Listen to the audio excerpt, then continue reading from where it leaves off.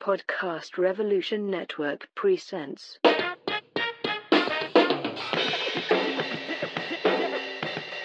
Way with a Noah.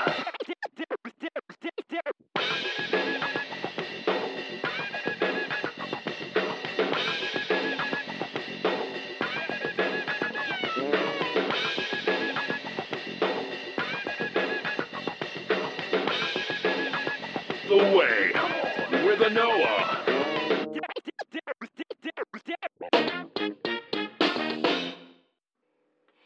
Greetings and welcome to another edition of The Way of Noah. Hey! I think I may have finally got the iTunes situation corrected. I don't know, but we're going to see how this works. It's September. Oh my gosh. We're almost to the end of 2018. This is insane. We're in the thick of midterms. There's so much going on. There's so many people doing amazing work. We have elections that have been happening, elections that are still coming. The final battle royale tomorrow, Thursday, September 13th, will be happening in New York. Whatever you think of the Cuomo-Nixon, battle, it is really going to be an interesting shift. Some just thoughts from the field. Apparently, New York is still up to its old shenanigans. I remember, folks, back in 2016, a huge issue with people, all of a sudden their voter registration was changed. Somehow, oops, it's happened again. The only report I know of right now is my good friend and dear co-host of the new show, WTTCA, new podcast with myself and Michael Salomon. Welcome to the conversation, asshole. Yeah, I love it. It's good conversation. We have 3 episodes up. Check us out on iTunes. Definitely subscribe to that, and make sure you have liked and subscribed to The Way with the Noah as well. Really excited that, Solomon's got me back on track and we were doing regular content. But so much is happening. But one thing that happened was just, he went in, because he knows since what happened to him in 2016, he ended up having to go get a court order, and it was all this whole long, prolonged thing. And it looks like he's having to do the same process again 2 years later to be able to vote in this primary tomorrow. And it's insane because this is New York, and it shouldn't be this difficult for people to vote anywhere. But in these great liberal bastions, it really shouldn't be difficult, right? At least that's what we think. So anyway, really excited for the work that we're doing, and I'm rooting for him. So hopefully he can get that resolved today and be able to vote no problem in tomorrow's primary. But, there's been a lot happening. So last week I had this really amazing discussion with Q from, one of my amazing Twitter chat buddies. Really? Are you having a podcast where you talk to people from Twitter? Hey, there are some really great minds on Twitter, on social media, right? That's one of the great things about social media, is that we've been able to connect with such really thoughtful, analyzers of content and thought, and it's great. At the same time, social media is also the same bane of our existence, because everybody thinks that they have a valid point and should be heard, or they're an expert. Trust me, I let you guys know all the time, never, ever, ever treat anything I say as the gospel. I am not an expert. I'm just a passionate, freeborn Black woman out here doing this work full-time now for 3 whole months. Yay, me. So we have a lot to do. There's a lot going on. I just wanted to weigh in a little bit. So Q and I had this really great conversation that you're going to hear in a few minutes, but I really wanted to weigh in a little bit on what has happened since we were discussing, Nike and the NFL and Kaepernick. I wanted to talk a little bit about Serena. Over the past weekend with the U.S. Open, and it's always, a lot of us probably are tennis fans just because of the Williams sisters, right? They brought tennis to a whole generation of us. And it's been amazing. By now everyone probably has already seen the video and some of the critique, as well as the many defenses of Serena, and when she very forcefully and rightfully, in my opinion, defended not only herself but her integrity. But there was a caption I saw in a post that Serena's, defense and stance in that final match of the U.S. Open was the defense that every Black woman, was a moment that every Black woman knows. And thinking about my own life, thinking about my own space, just even thinking about the past year, right?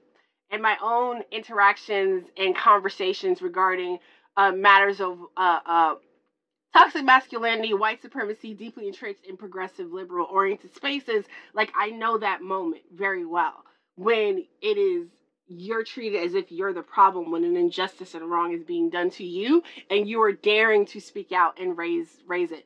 And I've seen some of the critiques from some folks that, you know, I respect their viewpoints, and I've, like, really been bothered, but it's not unexpected because it's like you're a white man. So at the end of the day, no matter how great your politics are in theory, if you're still living, breathing, existing as a white man without the conscientious effort to dismantle within yourself the socialization that has unfortunately been put upon you, like, that's a problem.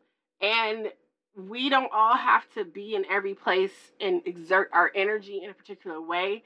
And I commend Serena for deciding that she was going to take a stand against what was wrong, and how she very, you know, she just did not hold back. She wasn't demure and dainty. She just let it all, you know, she just let it. It was emotional. It was real. It was raw. And there's a list I saw this morning of, like, men in recent years, even in this same earlier tournament, who had issues with this umpire Ramos. And, like, the hypocrisy is glaring. It's there. So the policing, the she shouldn't have done this, or she's just a bad sport, or whatever it is. It's like, when you have an entire system that is set up to control, to marginalize, to micromanage your very existence, at what point do we allow people just to be? Can I live? Can I be? And that's what I felt from Serena. And so there are quite a few really good articles that came out, like, the next day, basically in the last couple of days. And there's some pretty good thought out there, but I just need to say, like, that really resonated with me.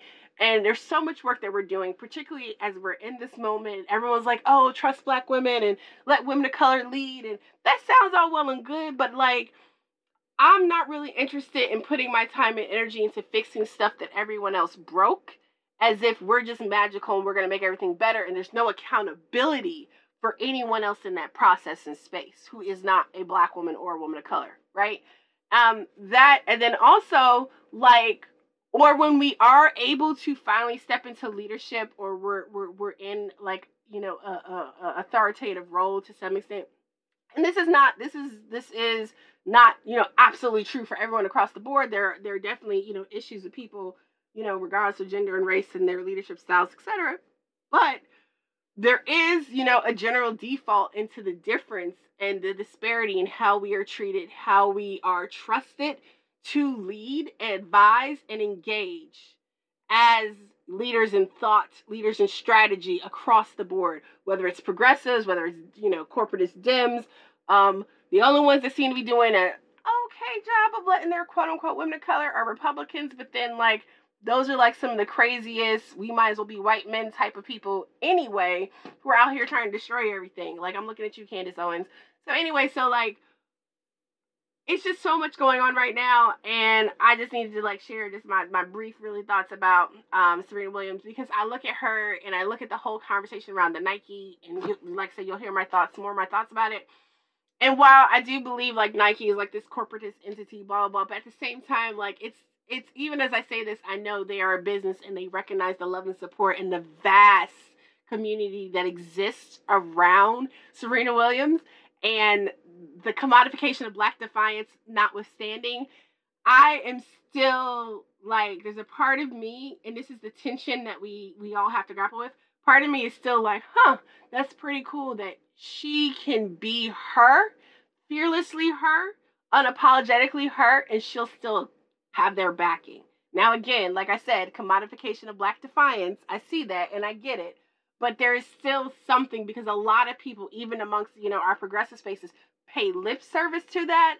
But how many people do we know have been cast aside for being their authentic, defiant, freeborn Black selves, right? I know quite a few people. And although I've been reassured with my current job that that's not my reality, at the same time, there's still that lingering fear that, you know, we can only be bold and Black, so bold and so Black to an extent before the white people decide it's time for us to get going. And that's something that, you know, as we work through this stuff, as we make demands upon the movements and the spaces that we are definitely a part of, organizing, building, and growing organizations. But, like, not every space is for everybody. And, like, I recently posted on Twitter that I need to step away from DSA. Whether that's a permanent, I'm never going to join you people ever again, renew my membership type of step away, or I'm just stepping away because I need to step back and focus my full heart, effort, and soul on what is happening in terms of these different electoral races I'm involved in. I think that it is definitely upon us as Black and brown organizers that we need to think about what is the most productive and meaningful use of our time in these spaces. That does not mean that we cannot work in coalition and partnership with folks, but I am tired of being the lone voice trying to raise awareness on particular issues, and if folks don't want to listen, then go do some janky-ish their own way. And that's not directed at anyone in particular. That's just where I'm coming from.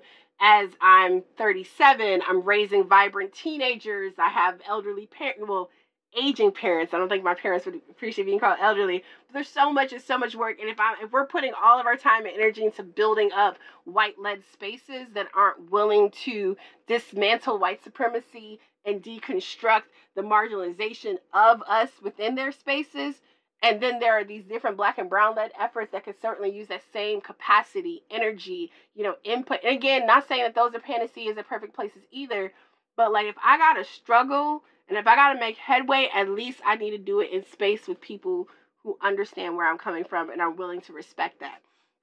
So that is just my brief intro for right there. Definitely love and appreciate you all. We are grinding.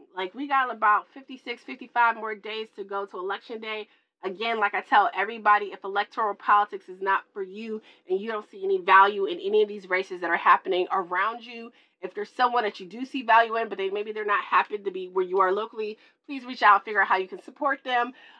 Or there's other work being done in terms of accountability and what does it look like to hold these elected officials. We should not be waiting until after Election Day to hold elected officials accountable. I know one thing that's come up recently has been folks, kind of getting a little, upset with Andrew Gillum and some of the language in Twitter posts as of late, right? It's kind of shifted. His policies on his platform haven't shifted per se, but just the way he's, discussing things on social media. I definitely think that if there are those voters, organized supporters on the ground in Florida, people who have been folks need to figure out a way, how do we reach out and address this with a campaign as we're continuing to build what we believe is necessary to overcome DeSantis. I do not think that we need to put our issues aside to support anyone. I think we need to be able to address what our issues are, how we want to push people, and then if you still feel you have the energy that you can still do it while being consistent and true to your authentic self, you continue to support them. We should not be forced any longer to not call people out on stuff or call people in or address what we need to address while continuing to build forward. Because there's a lot at stake. There's always a lot at stake, but we have a very important time right now at the same time as we have the potential to move conversations and actually push people who are saying they stand on certain values to make sure they're showing us that consistently across the board, right? So really exciting work happening around down the line. I'm super excited because I think I finally got the iTunes thing straightened out. Yay! And I'm just a proud mama bear. You know what I'm saying? My daughter's a senior. It's just a lot going on. But I'm here with you guys. I love y'all all so much for all your support. Check out this episode. Let me know what you think. Like, subscribe, and share. Check it out. Peace. What's up, everybody? Technical difficulties. I know it's black people and our excuses for why we be late on stuff. I know I owe you guys another episode. I'm still locked out of my iTunes, unfortunately, and I'm trying to get it straightened out. And my website's a mess, but okay, because your girl Noah is still here, rock with you. Welcome to another edition of The Way with Noah. All of my excuses aside, because the kids would probably tell me excuses are tools of the weak and incompetent. Use the monuments of nothingness, and we don't want to build monuments of nothingness. We want to do all the things, and there's so much going on right now, and I definitely had to weigh in. It's really cool that there are people who've been rocking with me pretty much at the very beginning of my Twitter political Nazism, whatever it is I've been doing, political commentary life. And it's great to be able to bring people on who's in commentary that I also respect. Because, as much as it's great to have big name guests, etc., it's also great to have people who just know what the hell they're talking about and can have good conversation. So I'm gonna let my guests introduce themselves. Guest, hi, how are you? Hello. Hello, hello. I guess I should say that my name is. People You just can call use your me Twitter handle Q. if you want to. Yeah. People, you know what I'm saying? People call me Q, but my government name, because I ain't got no fear. My name is Miles Quarles. I am a student organizer at VCU. Kind of like a bridge, if you know me around campus, to say what's up. Also on Twitter at Q Got No Rings. Resident communist, resident, political, I guess you could say commentator, just, jack of all trades, screenwriter, but more importantly, a person that just actually gives a crap about, trying to help people and trying to get our people out of this situation. So Mm-hmm. it doesn't really matter what you want to call me. Q is what I prefer though, but, anything is cool. That works. That works. Most definitely really excited that we are doing this and having this conversation. And y'all know one of my taglines has been good conversations with good people doing good work. This brother has been rocking with me for quite some time. I don't know if it's been since the very beginning when I first started with Ben, but definitely it's been a long time. And we have some really great conversations back and forth. So finally I was like, yo, want to have this conversation? And he was like, yeah. So we were actually going to talk, I think, about Sorry to Bother You or Black Klansman. I can't remember what we were originally going to talk about. And y'all One of those. with life, unfortunately, kids and work and stuff. But that's also a really good conversation. And I check out, I had some of that conversation with Torian previously on check out SoundCloud, because like I said, iTunes is down. But in the interim, what has happened is we have the Cory Booker photo that I put up today. We have Nike and the ad and, the mixed reaction around their support for Colin Kaepernick, as well as, tonight's the NFL. We're recording right now and it's the NFL season opener. And thinking about, commodification of Black activism in particular has been a thing historically. I mean, we I think one of the most egregious examples we saw, of course we saw, what was it, the Kylie Jenner, which Jenner kid? Oh, that was, I think that was Kendall, where she did the whole Pepsi thing. It was Kendall. Kendall was the Pepsi commercial, right? I mean, we saw, Dodge using MLK, right, to sell vehicles, like earlier during the Super Bowl. So, but this has been an issue for quite some time, and so, I know what I thought, and it's really, I've been snarky about the Nike thing, and got my Facebook friends all up in a tizzy fit about Nike, and folks are bringing up some real valid issues about Nike and their human rights issues and economic justice, etc. So off top, I'm happy for Cap, right? I mean, like, way to stick it to the man. Like, Nike got the big license and arrangement that it has with the NFL, and it's like, ha ha ha, y'all won't hire him. We still got him on the payroll. Jerseys still be selling. He's getting that guap, as my brother would say. Cool. The hustler in me is like, yo, do your thing, brother. And we know he's definitely been doing good work and been donating money and putting his actions to his words, right? So that's the one side. The other side of me is like, man, Nike done got you Black people as suckers. Like, y'all think Nike gonna come do something, come through, and we need to buy Nike stock. Oh, let's go buy 10. The last pair of Nikes I bought for myself was probably about a couple of years ago, and my mom now has them because they're still in decent shape, and she wanted them, and I was just like, whatever. I barely wear sneakers. That's another story. My current pair of sneakers came from Target. I don't know anything about Target's human rights abuses, but they were $15. Don't hate me. Don't at me either. But my son, the complexity I have, though, is my son. Like, I have a student athlete. Especially if you're a young Black man in America, a teenager, you're probably wearing a pair of Nikes. Like, that's probably what's happening. And so it is a struggle. And so I won't buy them unless they're on sale. I have a lot of conditions for him before he can get them. And folks can, say whatever vitriol you have about that. But, like, the reality is, it's very, very difficult parenting, kids who are athletes and popular and all that complexity that goes into that. And sure, it's really easy to tell my kid that that shouldn't matter. But yeah. So it's really interesting with all this. It's like Nike knew what it was doing. It's a big, smart business move.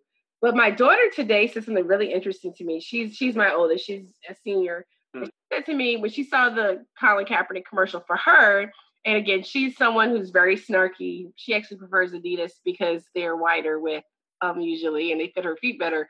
But she said the commercial, from the advertising supporting Serena, like all this stuff, it just meant a lot to her in terms of representation and seeing, for kids out there really doing it.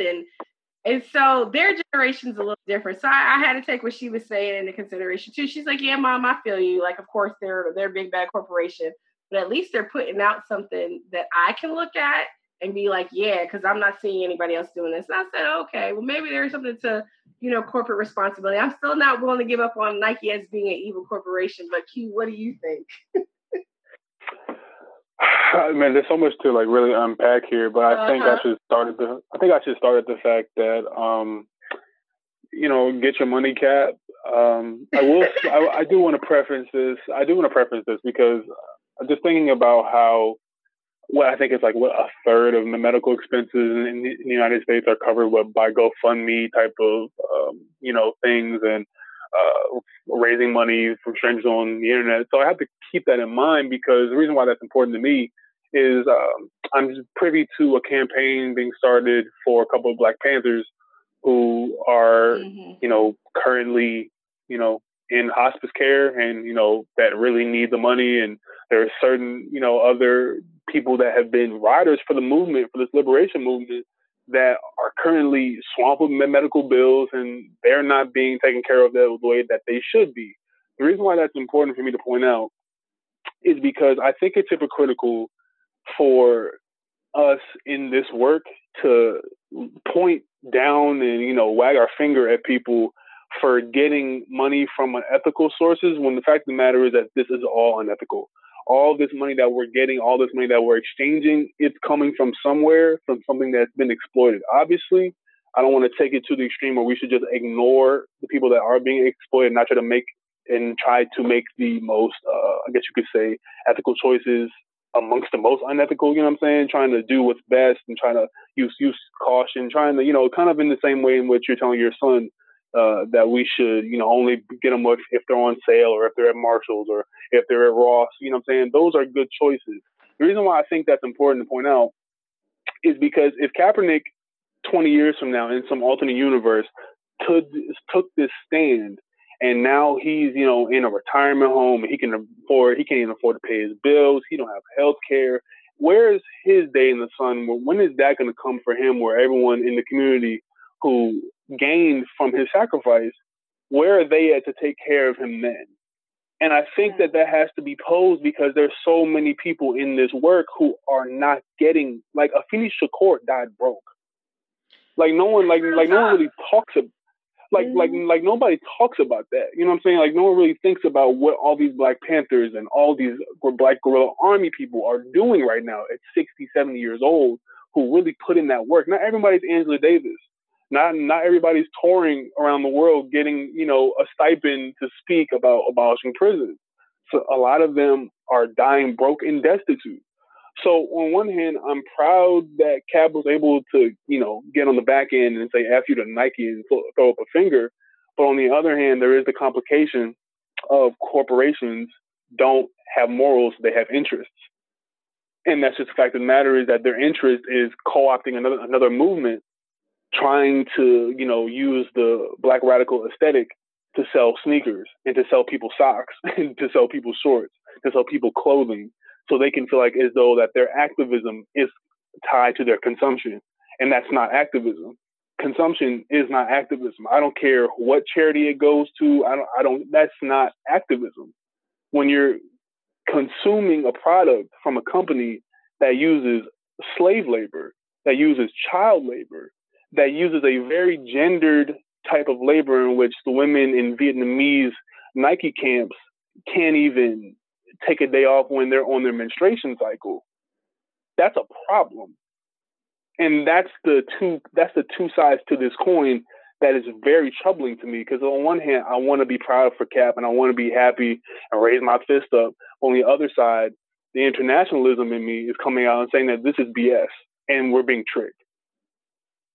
Yeah, no, I absolutely agree with that. And I think I like how you tied in thinking about those who put bodies and time and life and lost family members and opportunity on the line in terms of like when we think about Black Power movement struggle work, right? Like I think about my own dad, my stepdad, and you know him now in retirement age, and thinking about you know the struggle to get him certain benefits and assistance. And I mean, dude is still very able-bodied and stuff like that. But I'm like the blessing. He's Muslim, so I was saying to him, I was like, you know, Dad, I got a little, you know, change put aside. I want to send him on Hajj, right? And at first he was like nah. And so, you know, for those not familiar, like, you know, Hajj is a big deal for Muslims, right? And my father not being able to afford to make Hajj, like that's something, he turned 70 this year, and that's something I want to make happen for him. So finally he relented, because I was like, just thank Allah that you've been blessed enough with children who care about you enough to make this happen. Because there are so many of our folks who either gave up years and years and years of their life. There's so many who are still incarcerated now, right? Who have health. So I do appreciate raising that awareness about, and even thinking about when Cap is, you know, of older age, all these people has helped, like who will be there. And I mean, while it might be slightly different because he is the person he is and has the access to money he has now, I think when we look at a lot of different people, though, that's a really good point about when people are dying without and not having the support that they need. But like thinking about this Nike thing, it really is hard. It really is hard to be quote unquote woke or conscious or whatever. I think I prefer the term conscious versus woke, because woke is so annoying as a terminology. And it's the complexity of like raising kids and like buying clothes and things like that. Like we still live and exist in a capitalist society as much ideologically as, you know, we struggle through that. And I think these types of conversations about what does that mean, and not just, oh, this is okay because Nike's doing a good thing, even if they have ulterior motives. I think we have to really struggle and work through that. I'm like, really like, it's actually alarming to me when people are like, oh, Nike or Amazon did this. So yeah, they're doing all these horrible things, but look at this one good thing they did. It's like, yeah, but that's a drop in the bucket compared to like how they're impacting the world and not in a very deliberate manner differently. So from a parenting standpoint, like again, have teens. My daughter's a little bit better. Like she likes thrifting and stuff like that. My son, he's coming around a little bit because it's a little bit easier with these kids today because they kind of have a different style about them. So you can get away with not wearing the most latest sneakers. Because when I grew up in the 90s, you either were getting shot because of your shoes or you were getting ostracized because you didn't even have anything in the realm of what was the latest. So the anxiety of having name brand things might have been more maybe when I was a kid than it is for mine now. But I do know from like a basketball shoe perspective, if you're going to be taken seriously on the court as a teenage boy, if you're not wearing certain shoes, like that's just like, even when you think about like some of the things coaches say to kids, right? Like there's a cultural thing in terms of our consumptiveness of brands like Nike. And I think that, you know, what's happening right now, even as Nike is standing so strong with Cap, but also acknowledging that they have all these financial ties to the NFL as people are preparing to, you know, today's the first night of the season and people are boycotting, et cetera. Like, how do we actually grapple with boycotting and financial boycotts and these corporate relationships as we're moving through like our work? And then at the same time, we're celebrating people who are in partnership with the entities that we're boycotting. I think that this is just so much to parse out, but I think I want to pivot because when we talk about the material needs and the material conditions of our people, and not just our people, but people on the bottom, we think about the fact that people don't have healthcare. We think about the fact that people don't have access to college. We think about the fact that people don't even have access to just basic reading materials. We don't really talk about illiteracy in this country, so that's something that like we can bring up too. We can talk about more immediate issues like childcare. The fact of the matter is that mothers are being gouged out for, you know, just a babysitter or just, you know, the most, you know, like just the most regular of daycare needs. Just raise those couple of issues, those regular things that people need. How in the world can we, on the bottom, procure the capital to meet the material needs of enough people that it makes a dent? Because this whole capitalist society, that there's so many cracks in this capitalist society. And though I like to paint this picture of like when you think about revolution, you think about, it being a process. You have to imagine this, for me, almost like a dam, and how behind this dam is all the capital and all the ills of society that are being protected by this capitalist society. But in this capitalist society, on the wall of the dam, there's so many cracks, and the cracks are the people doing the work. The cracks are the people raising that awareness. So it's like there's a little crack here, there's a little crack there. But the fact of the matter is, how do we hone in on the cracks enough to where we can actually make a dent, and then some water starts to come through to the point where the whole thing comes crashing down? That has to be met somehow. And the way you do that is, for me, organizing 101 is simply meet the material needs of the people. So if people need food, if people need shelter, people need clothing, if people need childcare, if people need hygiene products, there has to be a way in which that capital can fund that. Mm-hmm. So on a very rudimentary level, it's great if mom and pop shops around the corner can give you $600, $700 to go rent a truck and, pass out chickens on Thanksgiving. That's cool. That's cool if you can go get, a couple of little small toothpaste things and a couple of to-go toothbrushes and pass them out to people at Union Station. All my DC people know what that is. So it's cool if you can do that. But where's the real cracks coming from? If it's only a couple of people and a couple organizations that only have the ability to do so much because they themselves are people on the bottom trying to serve people who are further on the bottom than they are. It's hard to do that. So I don't condemn Cap for doing this, because the money has to come from somewhere. And it has to be a complete visible and a complete system of accountability in which Cap takes this money and does what he does with it. So if we know that Cap has been giving to organizations and giving to local organizers, then I would like to think that that same pattern is going to continue. Just because I like somebody doesn't mean I can't be critical, and doesn't mean that I shouldn't have. Just because that you took a stand doesn't mean that you still aren't part of a petty bourgeois system and you have access to money. So Cap, by definition, he is petty bourgeois. He has money. But the thing is, though, is that petty bourgeois people can commit class suicide.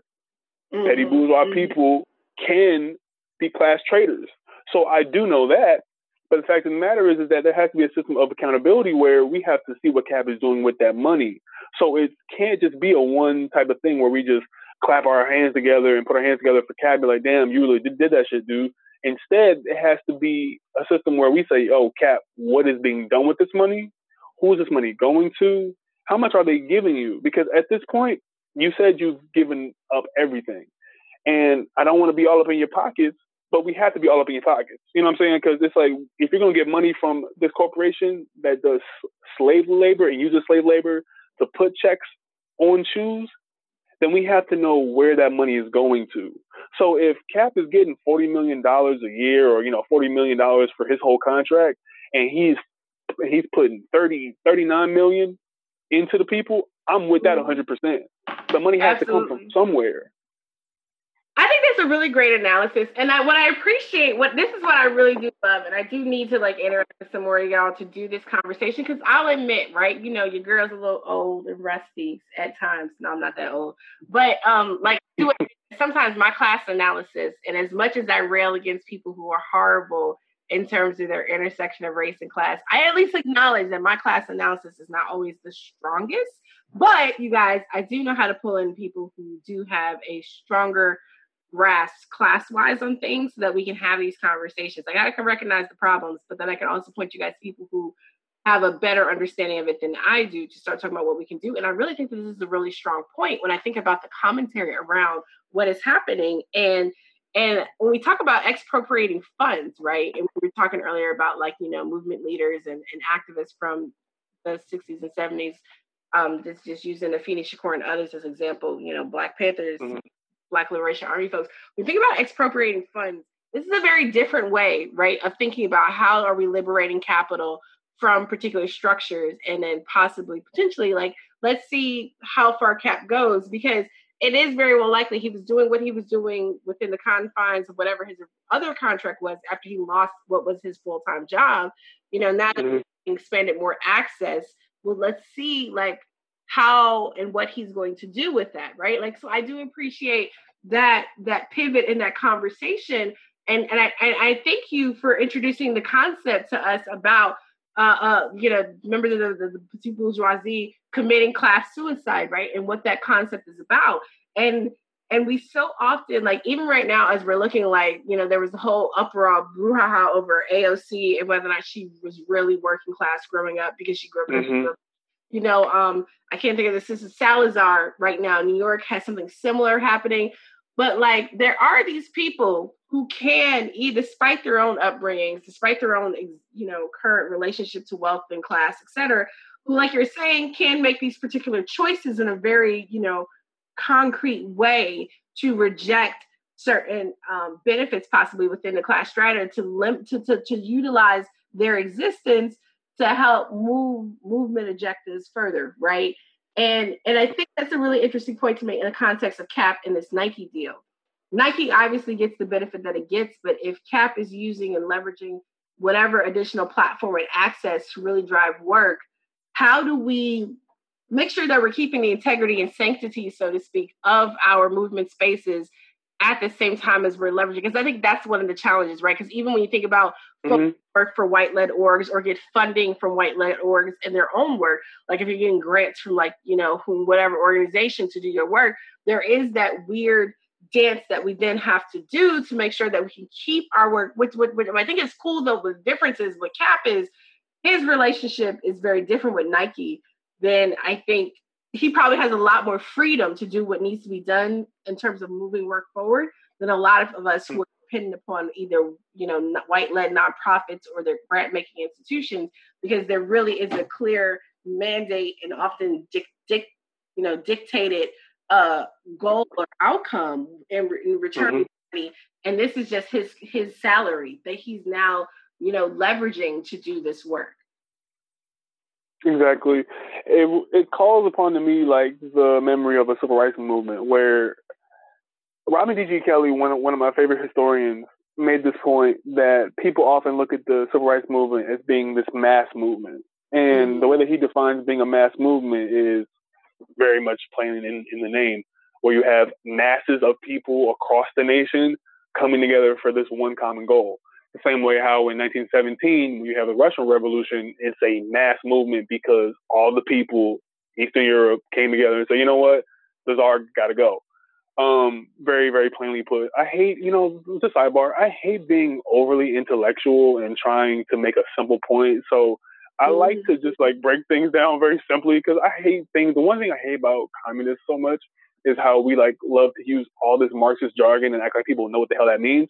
So I'm just going to be very plain. And the fact of the matter is that when we talk about the civil rights movement and we talk about mass movements, this Cap thing brings to mind how during the civil rights movement that we would have mom and pop owners who would be classified as petty bourgeois people supporting the movement, giving space to people in SNCC, giving space even all the way up to the 70s where we had the Black Panthers.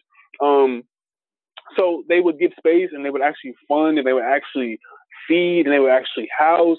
So those petty bourgeois people had a role that they knew how to actually play. So if Cap is going to use his position as a man with access to these circles of billionaires and all these staunch capitalists, if he's going to use that role to not only advocate but to also put people who do the work, hashtag the work, in the room with those people, and perhaps in spaces where they normally wouldn't be, so they can actually affect that material change not only in their communities but across the board, then that's just what has to happen. Because I'm going to tell you right now, like I said before, there's too many of our people who've done the work so many years ago and continue to do the work who are on their deathbeds with mountains of debt, with mountains of bills, and nobody's there. So if Cap is going to use his position and petty bourgeoishood to actually put those people in the positions where they can actually affect the material change, then that's just what we will have to monitor. I want to put onus on Monitor because nobody is above co-opting. You know what I'm saying? Nobody's above that. Cap could very well come out the next day with like a red vest on and be like, everything's great, y'all. Like Nike gave me everything I needed and they're going to give some money to police reform. That's not what we need. We need to keep an eye on this. The same way that we need to keep an eye on everybody else who has money and access but claims to be for the people. So I think that closing those remarks with this one simple fact is that corporations do not have morals. Corporations don't have feelings. Corporations have interest. And Nike made a calculated move where they probably did the math. They probably had their whole room full of tech bros who are good at math. They went to Harvard, MIT. They know all they know how to do trigonometry, all that stuff. They had this whole room of people do the calculation of, if we lose the MAGA crowd, how much money do you think we could lose? Do the estimations. Well, I think that we could do this and that, but we have to keep in mind that, we also have a black audience. So they did the calculation and they said, you know what? There's such uproar and there's such a support for Cap that I think that we could take the hit and gain more people who probably boycotted us before because they thought that we didn't care about black and brown people. So I'm seeing it now on Twitter, and Twitter is obviously a microcosm, is obviously just an echo chamber. But I do think that Twitter does hold some type of material value in real life because it's like the place where people can go to speak about things that they don't feel comfortable or don't have the space to do in their real life. So they did the calculation. And I think that they found that they could take the hit and gain more supporters because people support Cap. I know that very well because what I did as soon as I saw Cap kneel, I bought a Cap jersey and it's got a Nike check on the back. I'm not above that, so I can know that somebody out there with not as much class analysis as me did the same exact thing. Yep. No, I mean, I agree. And that's that goes back to my conversation because NFL licensed apparel, this is taking me back 10 years to my moot court competition, my 3L year. I did a sports law competition down in Tulane because, and for those who think sports law is easy, no, it's advanced labor law, contracts, etc.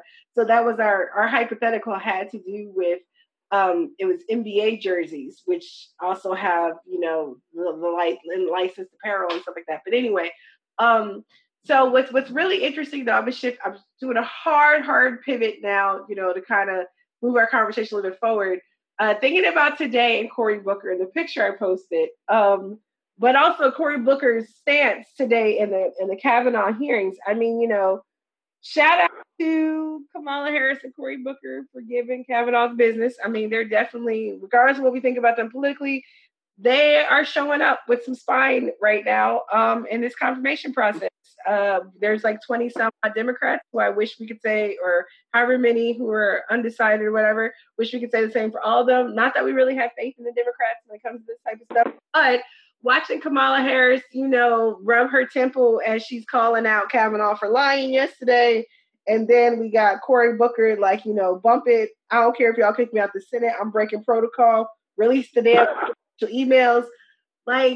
This is another one of the moments where I'm so torn. Like, I want to be like, yes, come through. But then I'm like, ooh, I don't trust you.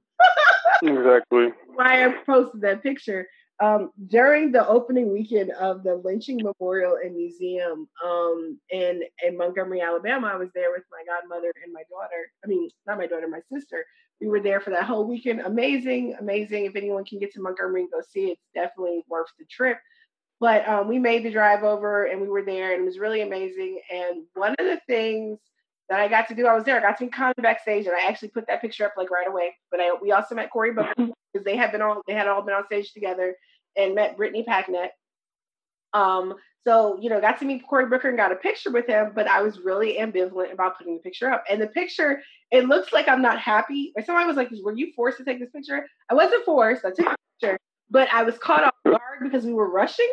So I didn't get a chance to actually smile. And then I was I was trying to say something smart to him about you need to pay attention and listen to Black progressives. I can't remember exactly what I was trying to say. So I got caught and I looked so unsure about being there, which is really actually I felt. So I thought it was a cool picture. And I was like, I'm going to hold on to this and wait for the right time. And today I think today, was how I felt with, seeing the celebratoriness of Cory Booker, but at the same time, I'm kind of like, but I don't feel like I can trust you completely. I mean, I guess we can't really trust anyone in politics completely, right? But like with Cory Booker in particular and Kamala Harris, like I do have this, I won't say hate, but like I'm side eyeing you so hard when you do the quote unquote right thing, like because you're gonna disappoint me in the next few days probably anyway. So so yeah, so that's my Cory Booker picture story. Like I was like,